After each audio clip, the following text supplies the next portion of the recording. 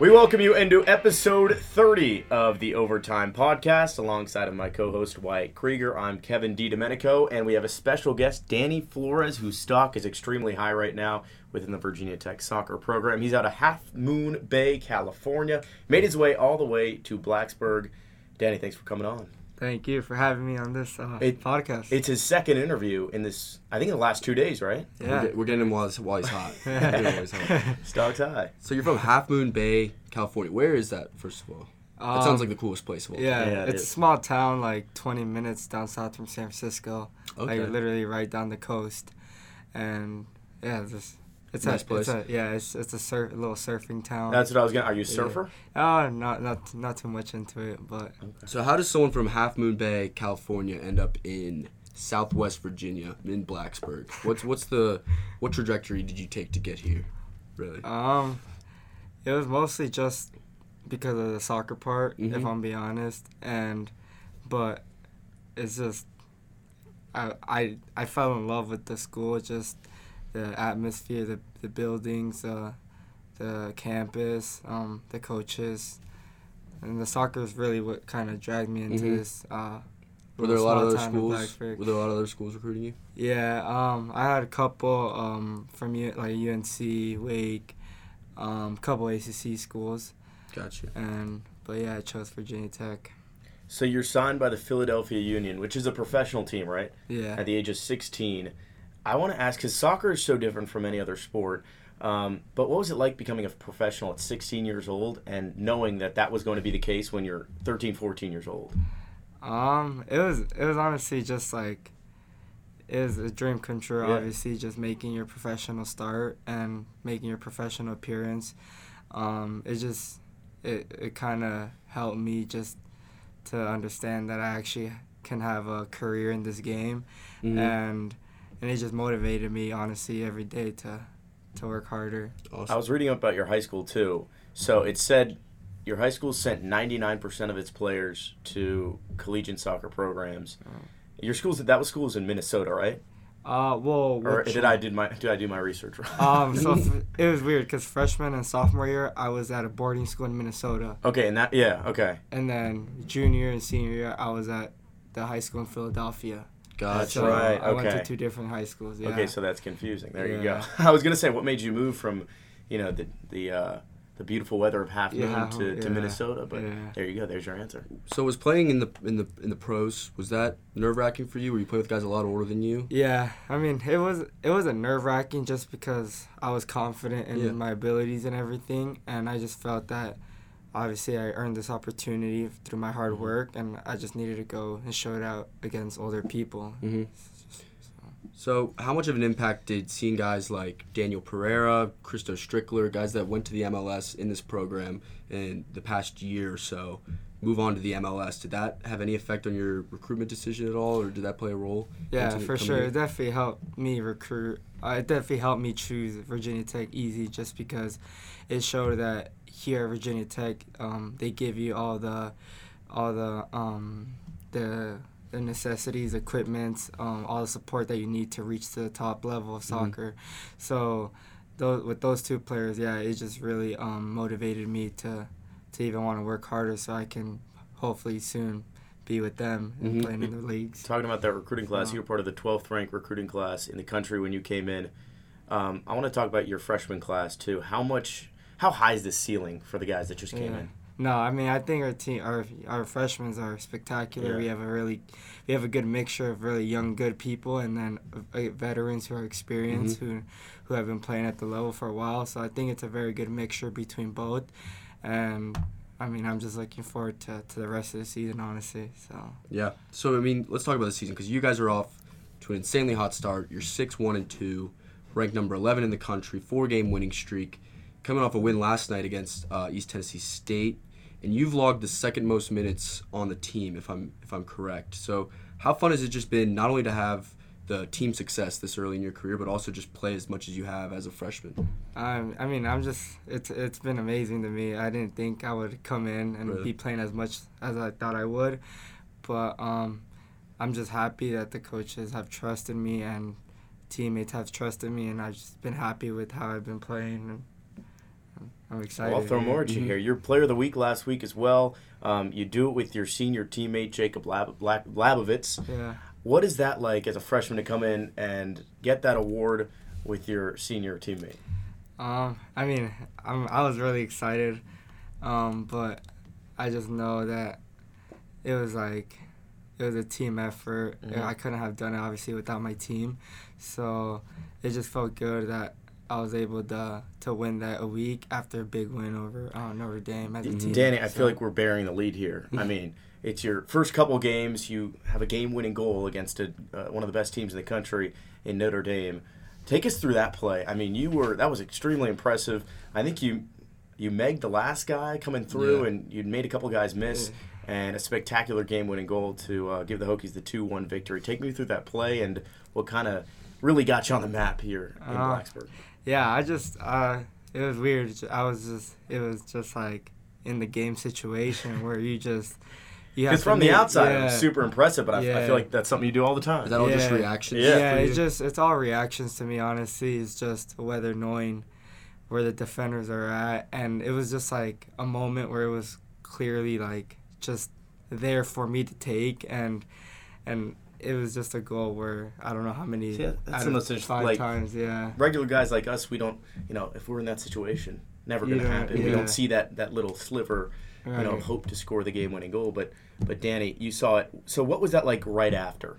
Right after you score the game-winning goal, a freshman, you're mobbed by your whole team. What's that like? It was crazy. What's the celebration? I think that's Wyatt's question. Shoot. Yeah. I tried to do a knee slide, and then I hit my knee kind of hard and then fell forward, so it didn't really go as planned. But I just remember hearing like the fans and then looking up and the lights like flickering. So great touch. It was amazing just to score my first goal at Thompson Field. So are you gonna have a pre-planned celebration next time you score? Yeah, I'm gonna hit the what's that dance called? I was just doing it in You're the locker room. You're gonna hit the nene? Or No. It's a new dance. It's like it's called like the smizzy or something like that. Here, do you want to do it for us and we can?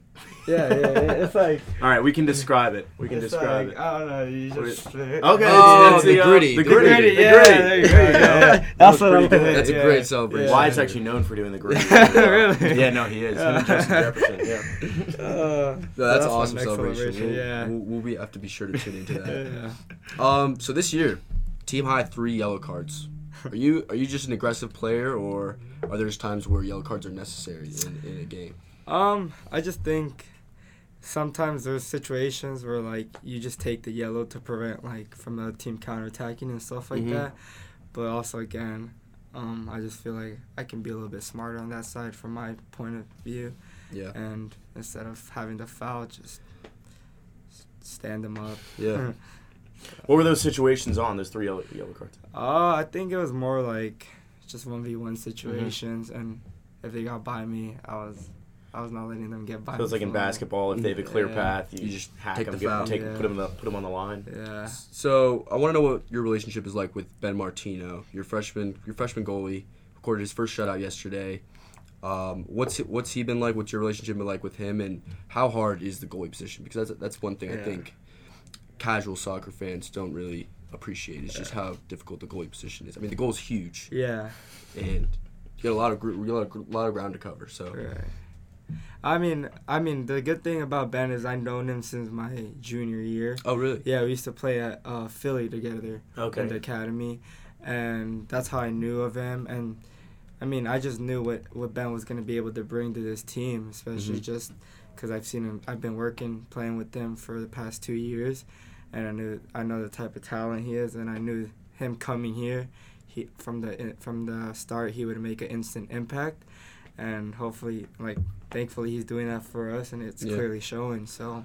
Well, talking about goalies, our last interview with a Virginia Tech soccer player was Mandy McGlinton. Wyatt, you remember that? I do. She plays for Gotham FC, I believe now, a professional team as well. She called shutouts donuts. Yeah. I want to ask, does your goalie do that ever? And do you have any superstitions like that? She would eat a donut before every game to try to, summon a shutout.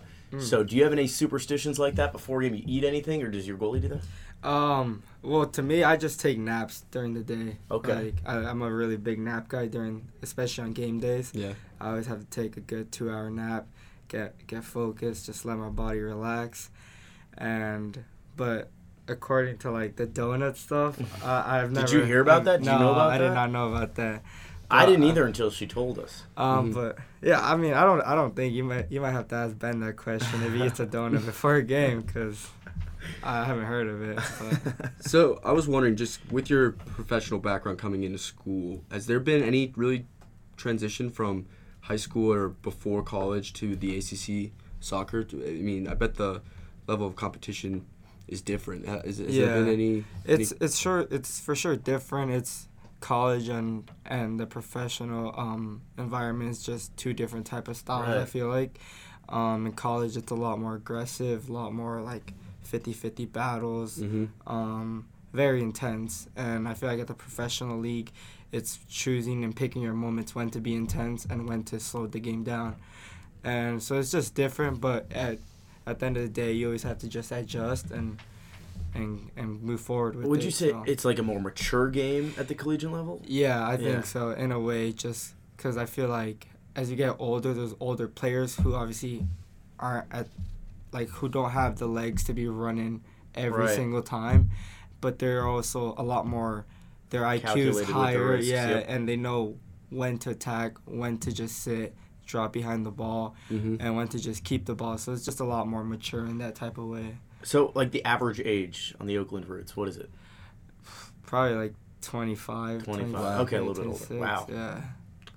So I have a question. True or false?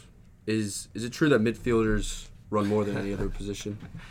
Well, it just depends on your formations and what type of style you play. But in our team, it would either be, like, our midfielders or our outside backs, just because they get super high on the attack, and then they also gotta like get back to defend because they're defense. So I got another true or false question. I've heard soccer players can run up to 10 miles. This might be just professionals. They can run up to 10 miles in a given match. That's true. That's true. That's true. 100%. How many miles do you think you're running in an average game? I ran 10 miles the last game. Did you wear you have a Fitbit on? Yeah, you have a little heart rate. You have do? a heart rate Wow. monitor, and it tells you, it tracks how much distance you cover. Yeah, and all of us like usually average like 9 to 10 miles every game. That's crazy. That's crazy. Game, Okay, my mind's blown. That's My actually mind crazy. is blown. Yeah. So I grew up as a baseball player, so we run about 0.1 to 0.2 miles a game. That's wow. Yeah. What kind of how much running are you guys doing in the? I mean, obviously, but it's probably a huge part of your off-season program. But how much running are you doing every day just to keep staying in shape? Yeah. You just, I mean, I think it just depends on the type of player, but some players like to keep their fitness every day, so they just run a lot. Yeah. I like to just mix mine between lifting and then keeping my level at a certain pace. But yeah, the fitness level is a big part on the off season to just continue to have for sure. Yeah. I like to ask players this. You wear number 23. Is there any significance there? No, they actually just gave me that number. Well, what number would you want if you could pick one? Probably like the number, maybe the number 10. Okay. Yeah, but Anything behind that? You're a Messi guy. Yeah, there you go. I'm a Good Cristiano segue. I'm a Cristiano guy, but I just like the number 10. It's kind of I like the number. So you're a Ronaldo guy? You think Ronaldo's better than Messi? Yeah, he scored today. I have to disagree with That'll you. do it. That one right there, moment the greatest of all time. What are you, Messi? I'm a Messi guy. Big time. He's the GOAT. Age-old debate. I don't know what to tell you. Age-old debate. Unrelated. Is there a locker room guy on the team? Someone that kind of keeps things loose in the locker room. Someone that keeps things fun. I would say probably Nick Blacklock. Yeah. Yeah. He's a clown of the team. So. You gotta have guys like that. Is he the funny? Who's the funniest guy? Is it him? The funniest one? Or is it you? Nah, not me. I don't know. I think there's a couple people that are funny. Like, I don't know, Weber, Chris Little. Like, they're just funny. Mm-hmm. There's a lot of funny guys on the team. How about Coach Brizendine? What was your first impression of Coach? He's going to hear this. So. Yeah. No, I mean, I liked him. I mean, obviously, we spoke before I got here. Mm-hmm. And I really liked the way he was straight up with me. Mm-hmm. he was honest about everything. So I like that. And from the beginning, it was kind of easy, and we were able to like gel in together and just have a good connection. So what is Coach Brizendine saying now? You guys are off to this hot start. What is he kind of saying to the team after games or throughout practice to kind of keep the team staying on the course and just not getting hung up on the early success, because there's a lot more meaningful games left to be played? Right. I mean, like I said, he's obviously proud of us, but he doesn't show it really to us because he knows we have bigger goals than just winning 4 games in a row. And he's always happy with us, but he's never too satisfied with us because he doesn't want us to get loose. He wants us to be mentally locked in every game, and especially with like the non-ACC games, I feel like those are the most.